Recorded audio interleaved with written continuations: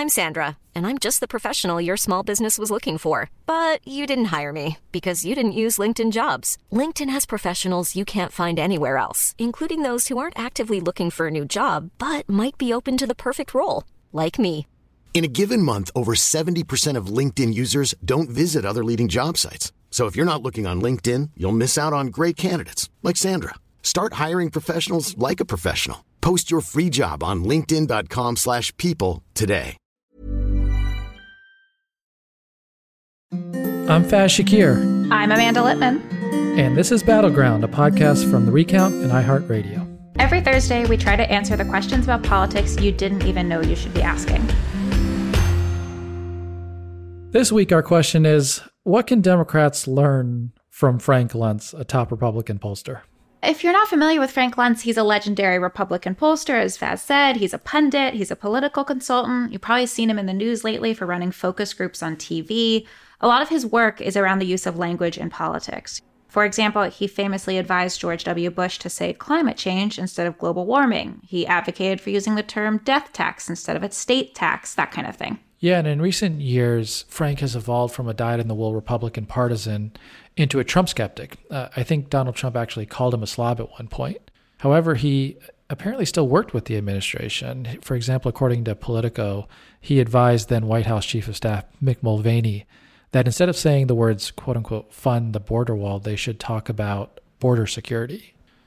We invited Frank on because we wanted to talk a little bit about COVID hesitancy and around Republican men being afraid to get the vaccine or unsure about getting the vaccine. We wanted to talk about the state of the Republican Party and to genuinely reflect on the changing attitudes of American voters. You know, we wanted to hear from people who don't always agree with us, and it was a hot mess of an interview. So let's listen to it, and we'll stick around afterwards to discuss it. Frank Luntz, welcome to Battleground. We're so glad to have you.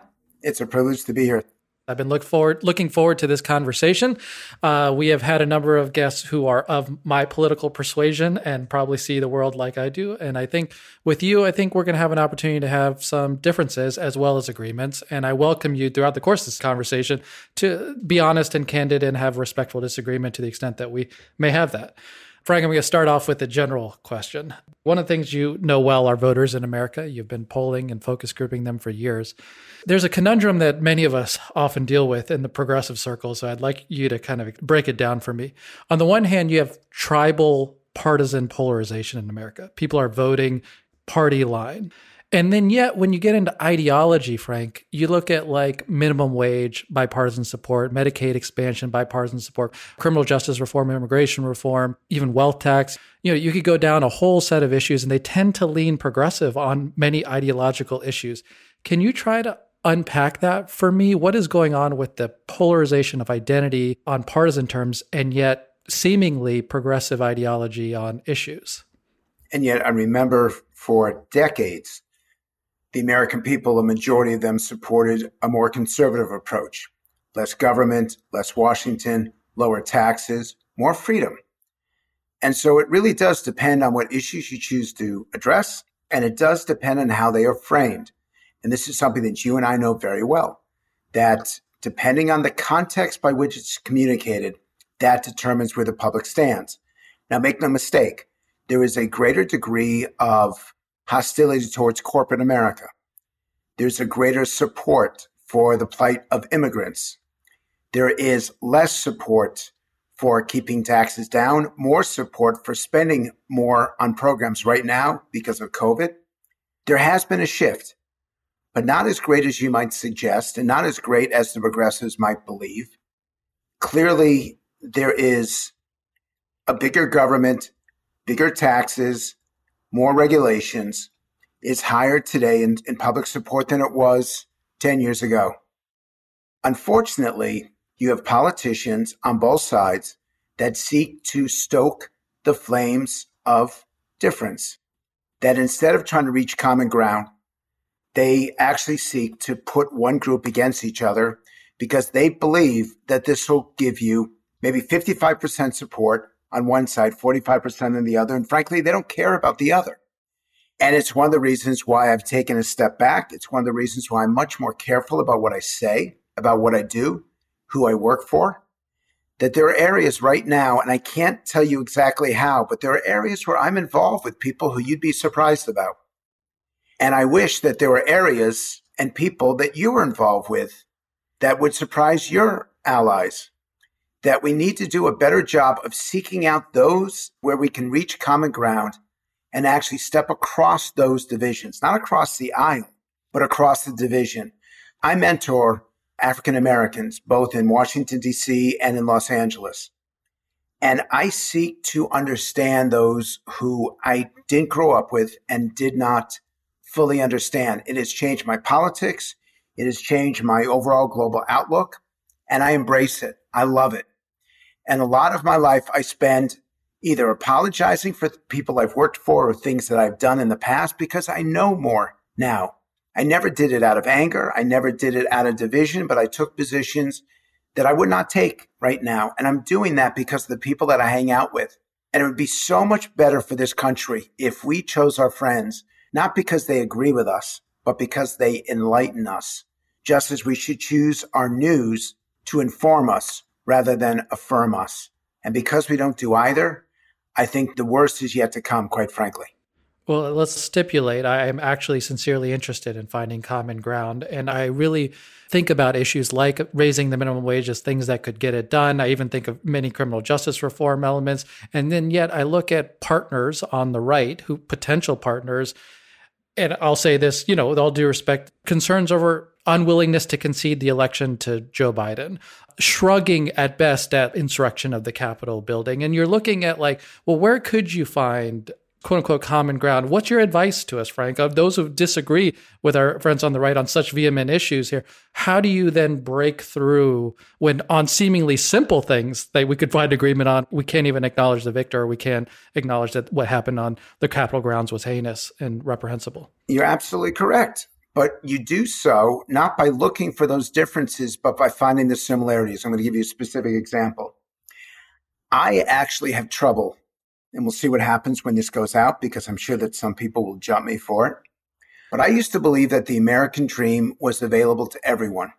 If you worked hard and played by the rules, you had a chance for success. And I realized that that's not necessarily the case, that there are communities in our inner cities with broken families and dangerous neighborhoods and schools that do not teach and teachers that cannot provide the knowledge that these young people need, and that they really don't have a chance at the American dream because they don't even know what the American dream is. It's just not available to them. And I think that the one area where we should be able to find common ground, and we have to, is in education, is the fact that if you deny people of the Black and brown community, if you deny them the skills and the talents that they need to succeed, no checks, no reparations, no financial commitment will help them achieve that American dream if they simply have not been taught to read and write and add and subtract. And I go into those schools. I teach for America. And I used to come out, I used to come out of those classes crying. And I can see the memes now. They're going to abuse the hell out of me. But you know what? It's fucking wrong that they're in these classes, that this is the great equalizer and we don't do enough for them, that we abide by people whose first objective is for the adults in the classroom and not for the kids, that we're unwilling to fight for those kids, that we're unwilling to make a difference in their lives. And I've been working on this now for 20 years and I have failed miserably. But I know that they're not getting the chance that they deserve. I know that they're not getting the skills that they need. And I know that their lives are going to suck. And you and I together, because you've got a big heart, and we start from completely opposite ends of the spectrum. But if you got a heart and you got a conscience and you got a commitment, how can we just write them a check when we're not giving them the skills and talents they need to write their own checks, to write their own future? We are fucking them up, and it is a disgrace. And you and I should agree on that. We should agree on that in the core, who we are. Frank, one, it's very nice to meet you. I'm not sure we've ever interacted before. So apologize that we don't have the friendship that you and Faz are working off of here. But I can't help but be taken aback a little bit by the way you're approaching this, as if it is a problem that both Democrats and Republicans are struggling with, as if there is two equal good faith actors in the political process. We have reached a point where the Republican Party, at least the elected officials in the Republican Party, are not good faith negotiators in legislating. They're not good faith negotiators in governing. There is no proof that they want good outcomes for most Americans. And I have to say, I read your work in college. I've watched your work for years. You do bear some responsibility for that, right? Of having taught these people how to communicate. It's amusing to me that we're talking about kids. We're talking about something real, not politics, which is so much actors and it's a stage. High school is not a stage. High school is real life. Junior high is real life. And you immediately go to the political differences. And I'm trying to address what is a core barrier to success for the future. You will not, I'll tell you right now, you'll not succeed. I'll do anything you want me to do in politics if you will help me fix the schools. But it's not happening. And that is the solution. It's not a talking point. It's not some sort of phrase that I came up with. Our schools suck, and we have to do more. I teach at Verbum Dei. I'm on the board now, and I really don't. It's probably the best thing that I do in life. And I go through an absolute mind-blowing experience when these kids get into decent schools and they cannot afford to go. I don't want any bullshit about climate change versus global warming or death tax versus estate tax. That's all meaningless. What is meaningful is that these kids are trying to get a good education so they can go back into their communities and make a difference. Join me. Fly out to California, participate in my classes, make a commitment to actually teach them. That's what really matters. Sure, but the only way we get those better outcomes for students is if we have two parties who are willing to govern together. Like, you know, this politics is both an abstraction of theater, but is also directly consequential to people's lives. And part of the polarization of climate change versus global warming or gun safety or any of the other things, you know, death tax versus estate tax, helped cultivate an environment where we can't come to basic agreements on things like education or minimum wage because the parties are so far apart that even in the things we agree upon, we can't find a meaningful, you know, alignment. Frank, just to add on to Amanda, like we just passed an American Relief Plan that included money for education, right? And like literally opening schools, making sure that they have more teachers, literally changing the environments in these schools, giving them the ability to have plastic dividers, all kinds of things, upgrades for schools. Was there any Republican support for it, right? Did you hear people talking about that? You're going to throw more money at this. And I'm working with a number of organizations who are allies of you guys, clear allies who are saying, oh my God, all we've done is throw money at it without any essence of accountability, without any idea of reforms, without any sense of how we're going to measure success. And we've done this for decades. It's not writing them a check. That's probably the difference between you and me, is that you believe that it's the effort that matters. And I don't. I believe it's the results that matter. And that's where I take responsibility. Because really, it is not about the language that I create. It's about what actually happens on the ground. And it's not happening for these students at Verbum Dei. It's not happening in the public schools in New York, Philadelphia, right here in Washington, D.C. And it breaks my heart because we're promising them a better society. But they can't even read the damn diplomas that they're getting. They can't work out a tip. I don't want them working minimum wage, which you keep focusing on. I want them to have the chance to do finance. I want them to have a chance to own their own business. And they are not even taught money management. We know, and we've known for decades that we're failing them. And over the last 15 years, it cannot be more obvious. And here's the most frightening thing of all. The last time that we had measurements of this, which is 2019, the racial gap between white, Black, and Latino students has never been higher. Oh, geez, you had Barack Obama for 8 years. What the hell did he do to address it? The answer, nothing. He had a great Secretary of Education in Arne Duncan, an innovator, courageous, and he was beaten down and beaten down and beaten down by the teachers' unions, who you guys say, oh, they're great, they're wonderful. We are creating a segment of society that is going to be permanently resentful with a lot to be resentful of. You want to pin it on politics, and I pin it on what's happening in when they're 5 years old and 6 years old and 8 years old and 10 years old. We have failed them, and we're going to continue to fail them. You did just blame it on politics, though. You just blamed Barack Obama, which I don't necessarily agree with, but you did just blame the outcomes of these students on politics, which is a system that you helped create. Stop doing politics. You did politics, respectfully. I asked the question. You're going to keep going back to it, and I'm going to keep going back to the students. And what's going to actually help them more? Your focus on politics or my focus on the classroom? You can feel good that you're making an effort, but you're not going to have the results you need. I want these kids to be able to present in a classroom. I want to be able to present at work. I want them to have careers, not jobs. I want them to own their own businesses, not work for somebody else.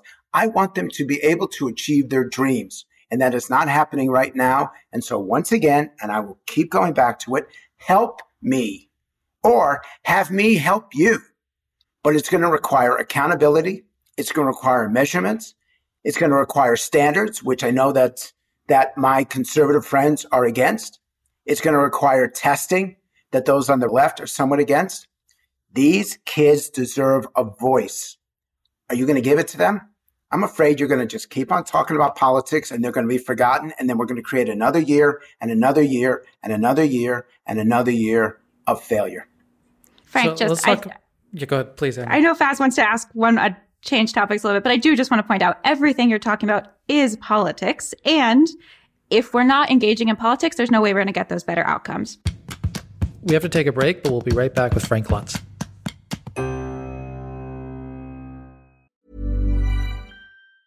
Hiring for your small business? If you're not looking for professionals on LinkedIn, you're looking in the wrong place. That's like looking for your car keys in a fish tank.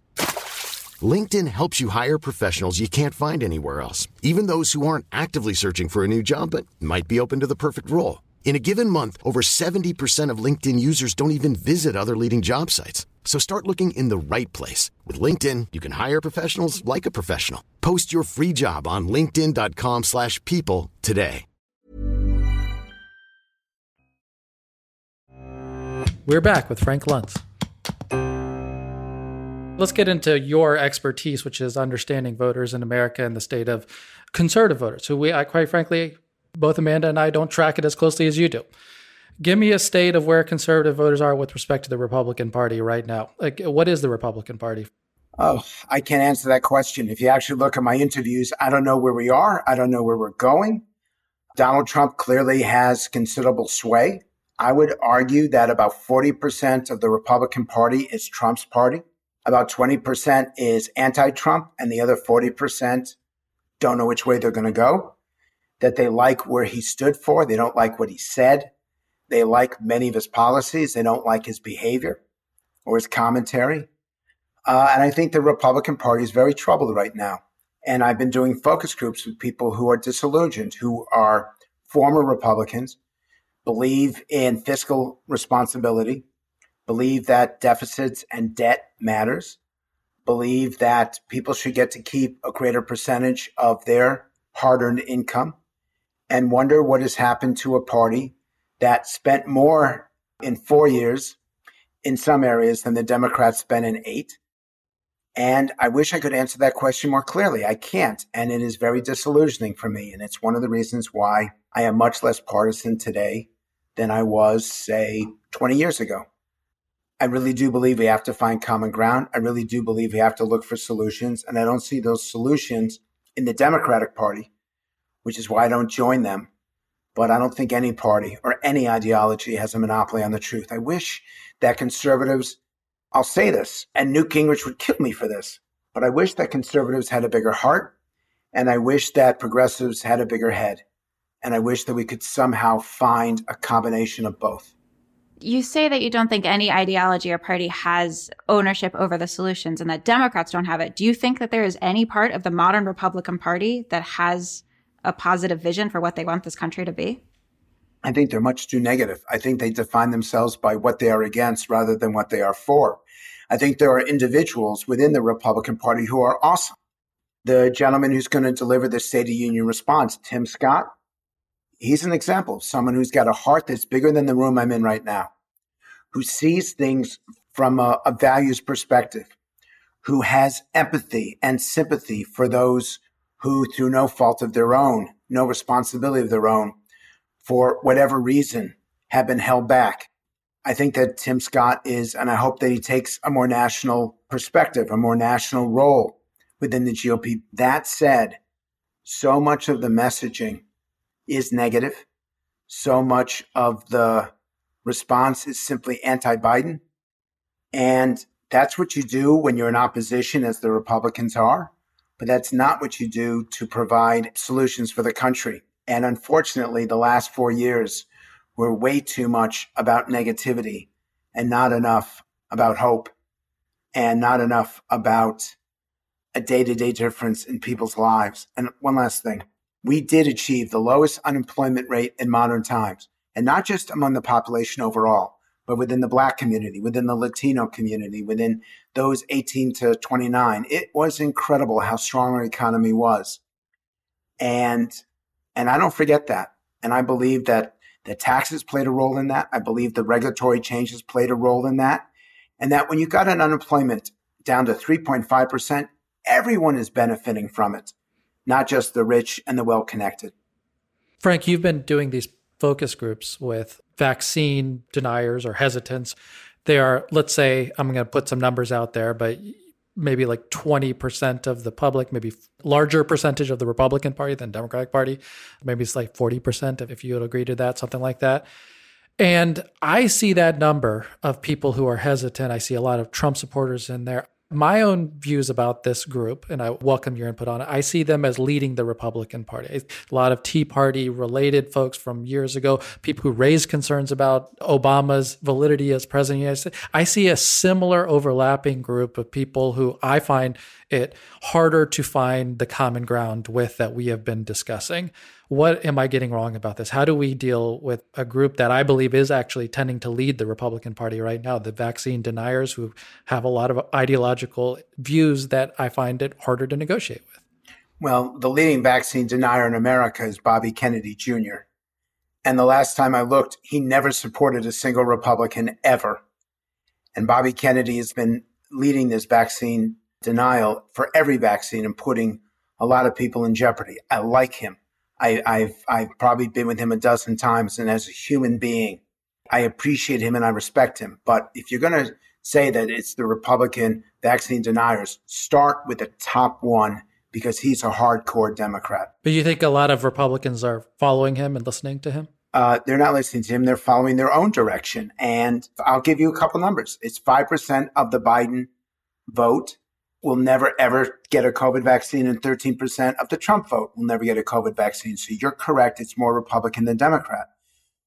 But a gentleman who you should talk to, Tristan Harris, I just had him speak to my students within the last 24 hours.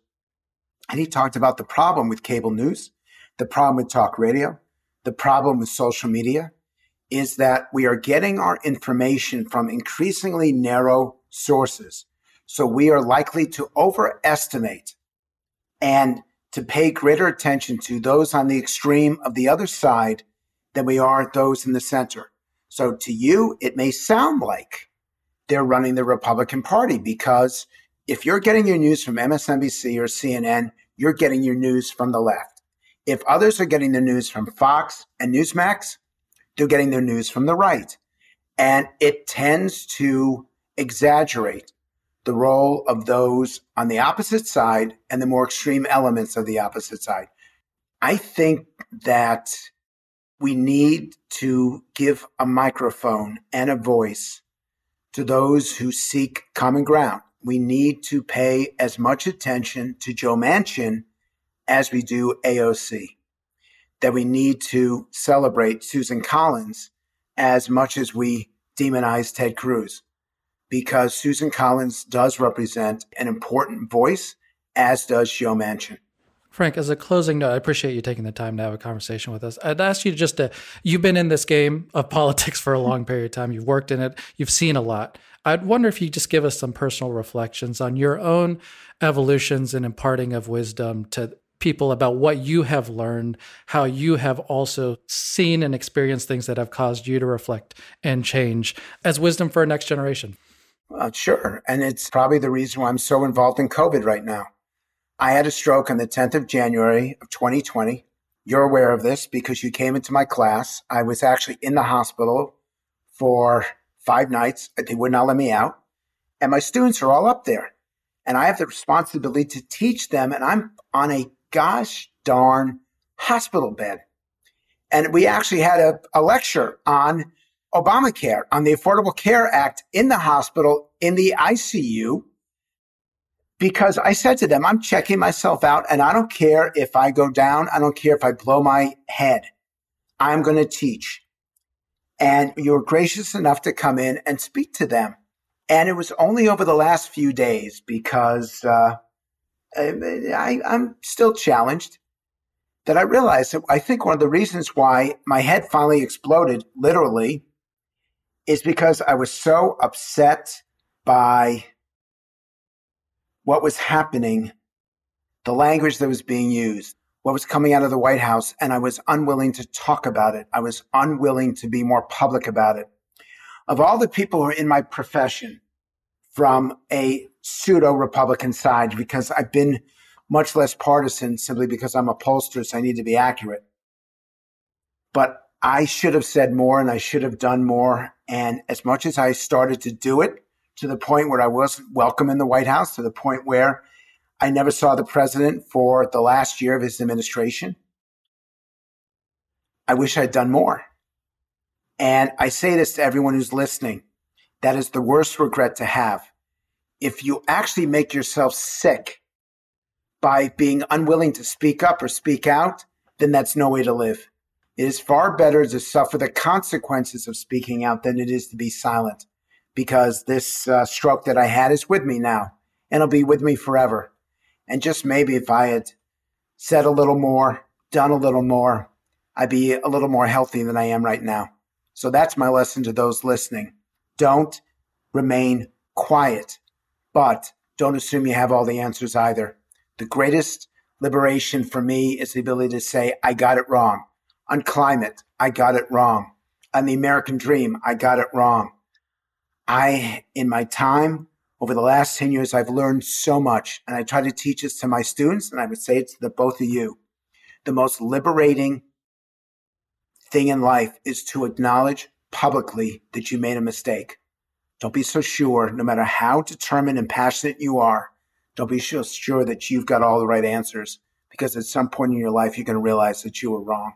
And your ability to admit that, and your ability to change, and your ability to grow and learn and then apply those lessons is the greatest ability of all. It's why we were put on this planet to be able to do good things for good people. Thank you for taking the time to talk with us, Frank. We appreciate it. I just left you guys in silence. Well, it was an important note, Frank. I mean, it's hard to respond to a very deep reflection that is genuine.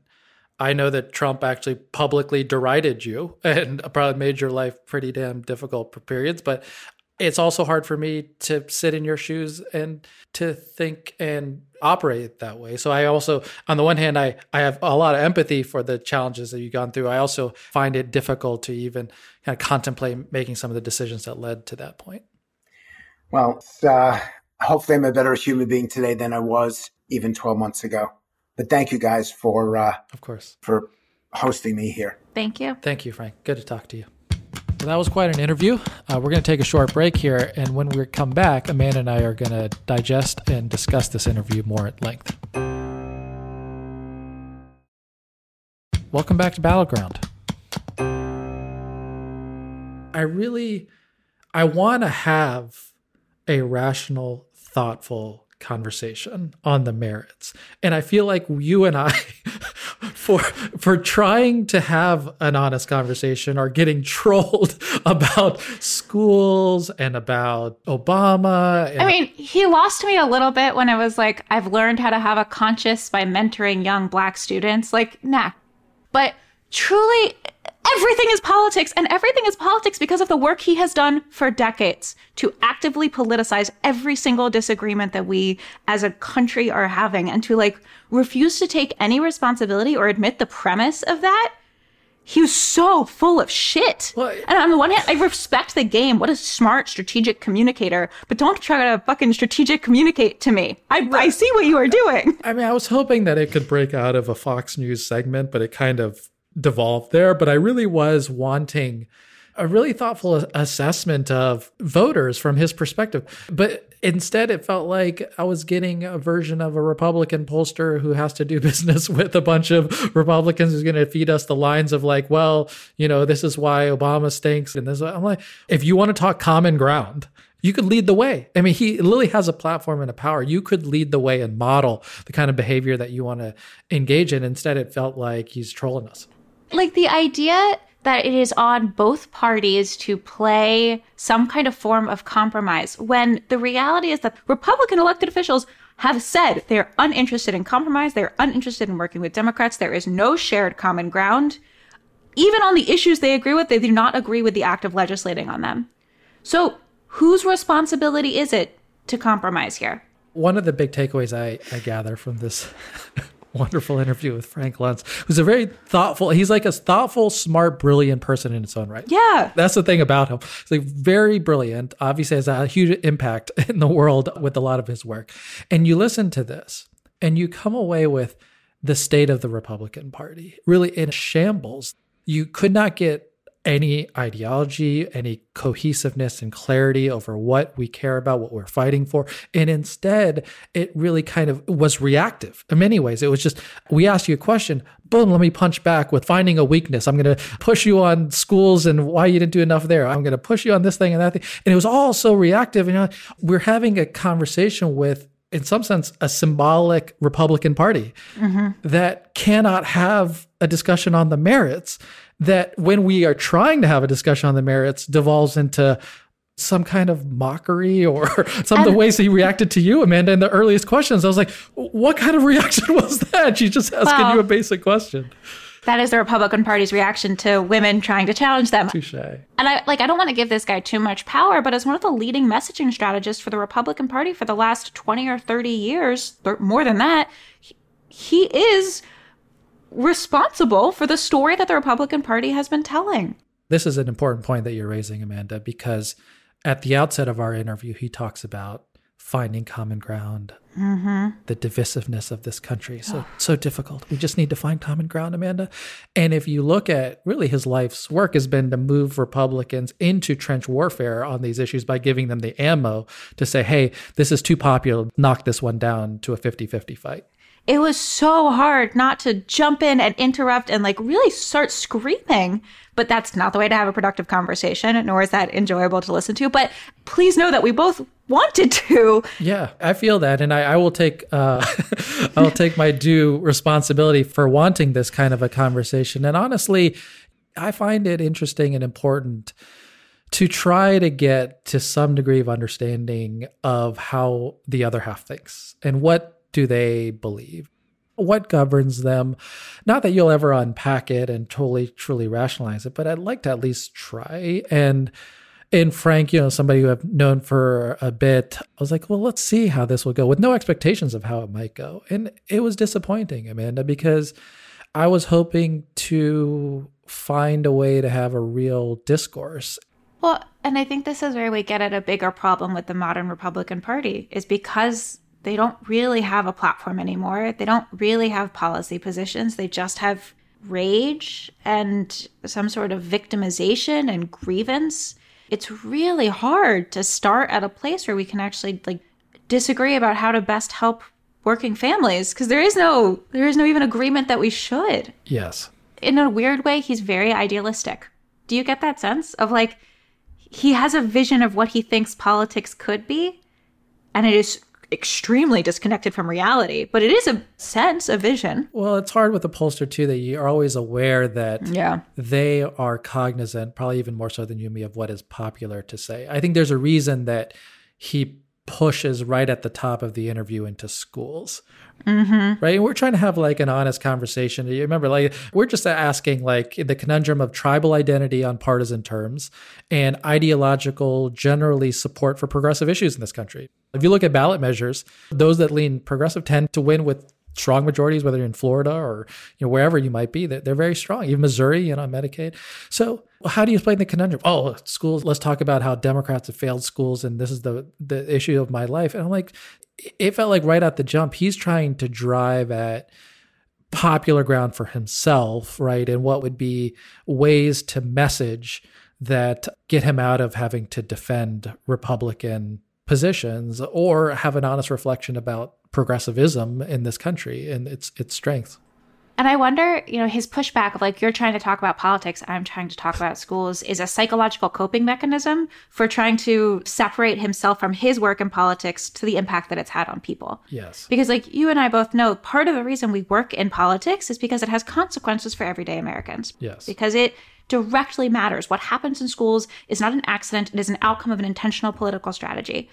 And if he needs to separate the two in order to wake up every day and look in the mirror, that's a reflection on him. But that is not the reality of the circumstances we are working in. And to be clear, it's great. I love that, giving back for anyone and everyone, people who agree with us, people who disagree with us. Great. Be a mentor for young people. That's fantastic. It's just the manner in which he wanted to have that conversation was, you guys don't understand that you can't cut a check to low-income students. You got to focus on results, whatever, the hell that means. So like, okay, we care about results. We also care that they get funding and resources in order to obtain those results, right? I mean, we couldn't even have that conversation. It was just like pointedly punchy and antagonistic. It was such bullshit. Better way to put it. Thank you so much to Frank Luntz for joining us for a shit show of a conversation on this episode of Battleground. We are grateful to him for giving us the time, even if it didn't go exactly the way we thought it would. Battleground is a podcast from The Recount and iHeartRadio. If you enjoyed the episode, give us a rating and a review on Apple Podcasts or wherever you get your shows. Aaliyah Jackson and David Wilson engineered this podcast. Jessica Williams is our assistant producer, and Christian Castro-Rosell is our executive producer.